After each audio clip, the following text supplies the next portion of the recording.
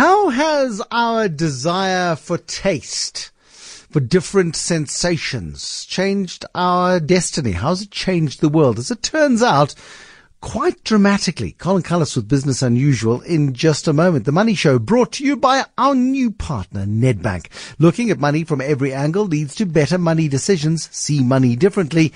Nedbank, welcome to the Money Show this evening. We've got Colin Cullis in a moment. We'll also then, at about 7:20, have Peter du Toit, the assistant editor of In-Depth News at News 24, give us the biggest 5 things you need to know from the preliminary report by Judge Robert Nugent, chairing that commission of inquiry into SARS. And I look at the faces of the commissioners, the commissioner himself and his assistants, and you see levels of incredulity and levels of like, what on earth has been going on in that place for so long? And Mark Kingan, the acting SARS commissioner, joined us an hour ago to talk through the reports that the SARS e-filing system is rattly crank and is about to fall over.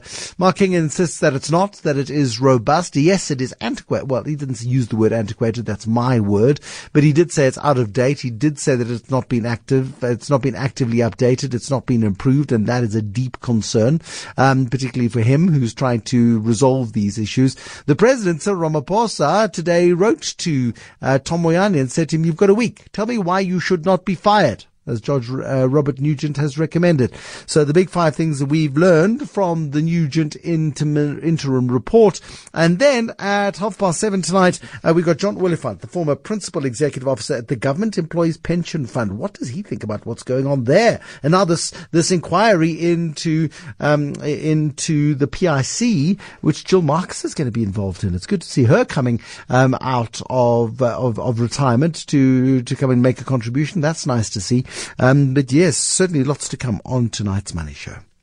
The Money Show. Business Unusual with Colin Cullis. Business Unusual brought to you by PwC, combining deep business and industry insight with digital innovation. Tell me about your travels, Colin Cullis. Did you go to places where there were wonderful, evocative smells, places that inspired you, places that moved you, or did you just stay at home? No, I indeed, I followed your advice. I went on that exploratory trip, not simply to wander around Portugal and Spain. I was doing research. This was serious stuff. How did those 2 countries come to be known for their food, which is fantastic, and their very good wines? In fact, about this time last week, I was sitting in a restaurant enjoying a 7-course dinner on a Spanish island of Mallorca. And this restaurant is known for serving only local, seasonal produce from their Michelin-starred chef. So this was hard work I was busy doing. Look, I mean, your commitment, I thank you for your commitment and your dedication, and you're taking one for the team. It's lovely. Yes, and all of the team should do this. In fact, everybody should go on one of these things at some point. But while thinking deeply on the subject and enjoying their dinner, I came to realize that while it's admirable that they were using only local produce, most of the produce used in that menu wasn't originally local.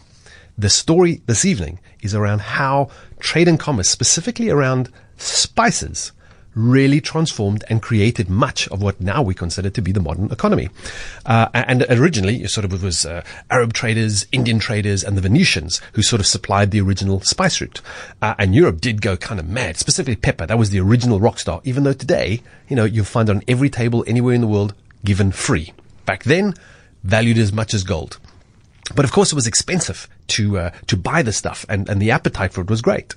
And so Portugal was one of the first to say, could we try and find a direct route on our own? And it was Vasco da Gama who some people might say, mapped all of Africa. Well, he wasn't really looking to map Africa. He was looking to get over to India to get some pepper.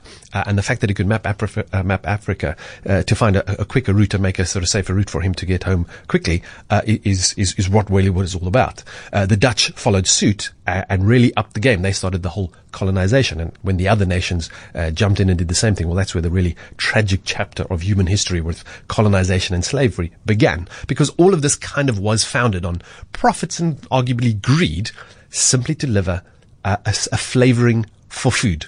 And that's kind of, what gave it. In fact, the phrase, I'm sure you know it, variety is the spice of life. That was first coined in 1785, kind of the high point where spices really came to be seen as this thing that would define enjoyment and fulfillment. And as a consequence, I mean, there was obviously significant downsides, but inevitably with these sorts of developments, you get advances. So ocean navigation, the trading of the first public company, the Dutch East India Company was the first public company. And as a consequence of being the first public company, you needed the first stock exchanges. And a quick little aside potentially on the stock exchanges, because one of the best known ones we have today is on Wall Street in New York. New York was originally New Amsterdam. The Dutch and the English had a little negotiation to switch the Dutch ownership of the island Manhattan for a couple of small spice islands in the Pacific that principally supplied cinnamon. So the Big Apple and cinnamon actually have an economic connection that you can rely on in terms of that. Insurance became widely adopted. Obviously, there's a massive risk on sailing ships around Cape of Storms and other places like that. And thanks to the chats happening in the new in vogue coffee shops of London, one in particular, Lloyd's, created that list, which would allow people to take out the risk and cover the insurance for ships that were sailing. So it really did offer that very impressive sort of spark to all of this trade in lots of amounts of wealth. And that arguably also could trigger the first industrial revolution.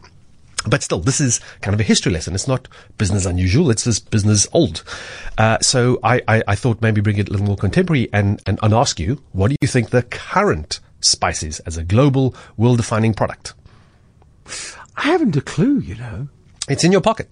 It's the smartphone, because I was going to say data, but that seemed too easy. But okay. Yeah, right, well, it's related. So in the way that spice offered this non-nutritional but highly desired thing, it was that it wasn't actually solving a real problem. It was solving one where we desired it for the sake of it rather than we had a need for it. And much like our smartphones, which you might think, well, this is a serious business, you know, it's solving a communication problem. Sure, it did do that, but it didn't become the smartphone. It didn't become this multi-billion-dollar industry because it actually allowed for better calls. Although I'm pretty sure you would love it to simply get better quality calls for your interviews. It's because it offered us the opportunity to play games, to watch videos, to go into social networks, and of course, take pictures.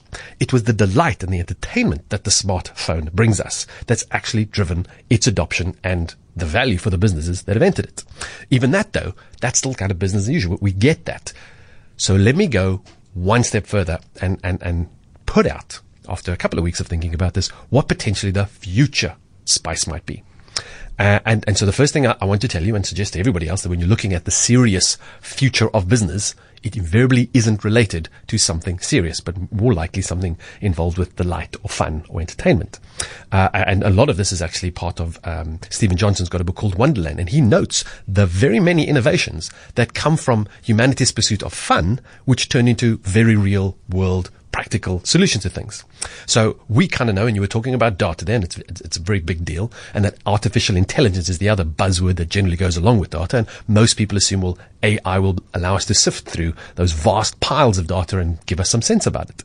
But I wonder if it isn't more likely that the next development, the next spice that we'll all be clamoring for that allows AI to become this real world, practical, actual business will be from advancing the likes of Siri and Alexa and Cortana and the Google Assistant in making them AI companions. Company, virtual company, will probably be the new spice for humans. Now, virtual company. I mean, will it? And I wonder whether it'll take the form of the robots, of actually having a physical robot in a room, a humanoid-like device. That you plug in at night as you go to bed, and you wake up in the morning and it greets you and treats you like its best buddy. Is it going to be that sad, or will it be a little more subtle than that? I would argue that it wouldn't be a physical thing, because our robotics are impressive, and you know the Boston Dynamics, we spoke about them, and Atlas doing hops and jumps and all sorts of things that they continue to do. They're just going to be too expensive and too hard. Whereas if you use your smartphone or a little pair of glasses that allow you to, create an interface, what you want is the semblance of somebody that you're talking to. Much like you and I are talking now, I don't need to physically be in the room with you for us to have a meaningful, useful conversation. Everybody listening to us feels quite comfortable simply just hearing what we have to say, and if that engages them sufficiently, they'll continue to listen. And even while I was traveling, quite often I'd have to wonder where I need to go. You call up your little Google Assistant, you ask for a map, and it starts giving you directions. Something talking you, telling you turn left in 500 meters is kind of like a trusted friend navigating you where you need to go, or recommending a restaurant to you, or any of these things. So the search and scheduling is the first part, which you can't think we get. get. And we're getting more and more comfortable actually being willing to talk to a device and actually start asking some questions that aren't just very obvious search questions, but actual conversational type questions. So when those devices get clever enough to start answering them in the way that shows some personality, we will actually potentially start confiding in them some really impressive things. And now here's where it does drift off into the weird and potentially scary, because we must be mindful not to wander into the trap of the 2004 Facebook, get it all free, just give us your data. This should be something we pay for and hold people accountable for looking after their data, because we potentially will be sharing some very intimate things with these wonderfully supportive and excellent listening machines. And I wonder if there isn't maybe even a version that will be created by governments themselves, a revolutionary change to democracy where effectively the state supplies an app-type virtual assistant, which allows you to speak to it, including giving feedback about access to services, questions about how to, access it and give feedback on things, possibly even give your view on a variety of policies or upcoming laws, and all these sorts of things. And in one respect, if it's done well, that could be amazing. But the downside for this is doesn't require a whole lot to explain. But again, the way spices, sometimes they're too spicy for us. Sometimes, we just use too much of them. The same thing possibly applies to these sort of AI assistants, because again, that supportive willingness to listen in a world that is very noisy and complex may just be the future spice that we're all looking for. I often argue with you on these points, but I'm going to agree with you completely. I happened upon a small child of my acquaintance very recently, and this child was talking to my phone and asking Siri, "Why won't my dad give me his code?" Oh, wow. And Siri went, "I'm sorry, I don't understand that." Siri's not yet evolved enough for this young child of my acquaintance. But my child is talking to the phone as if it is able to properly communicate and understand and give a human answer to a kid's question, which is interesting. It's an interesting evolution. Colin Cullis scaring us as always with Business Unusual.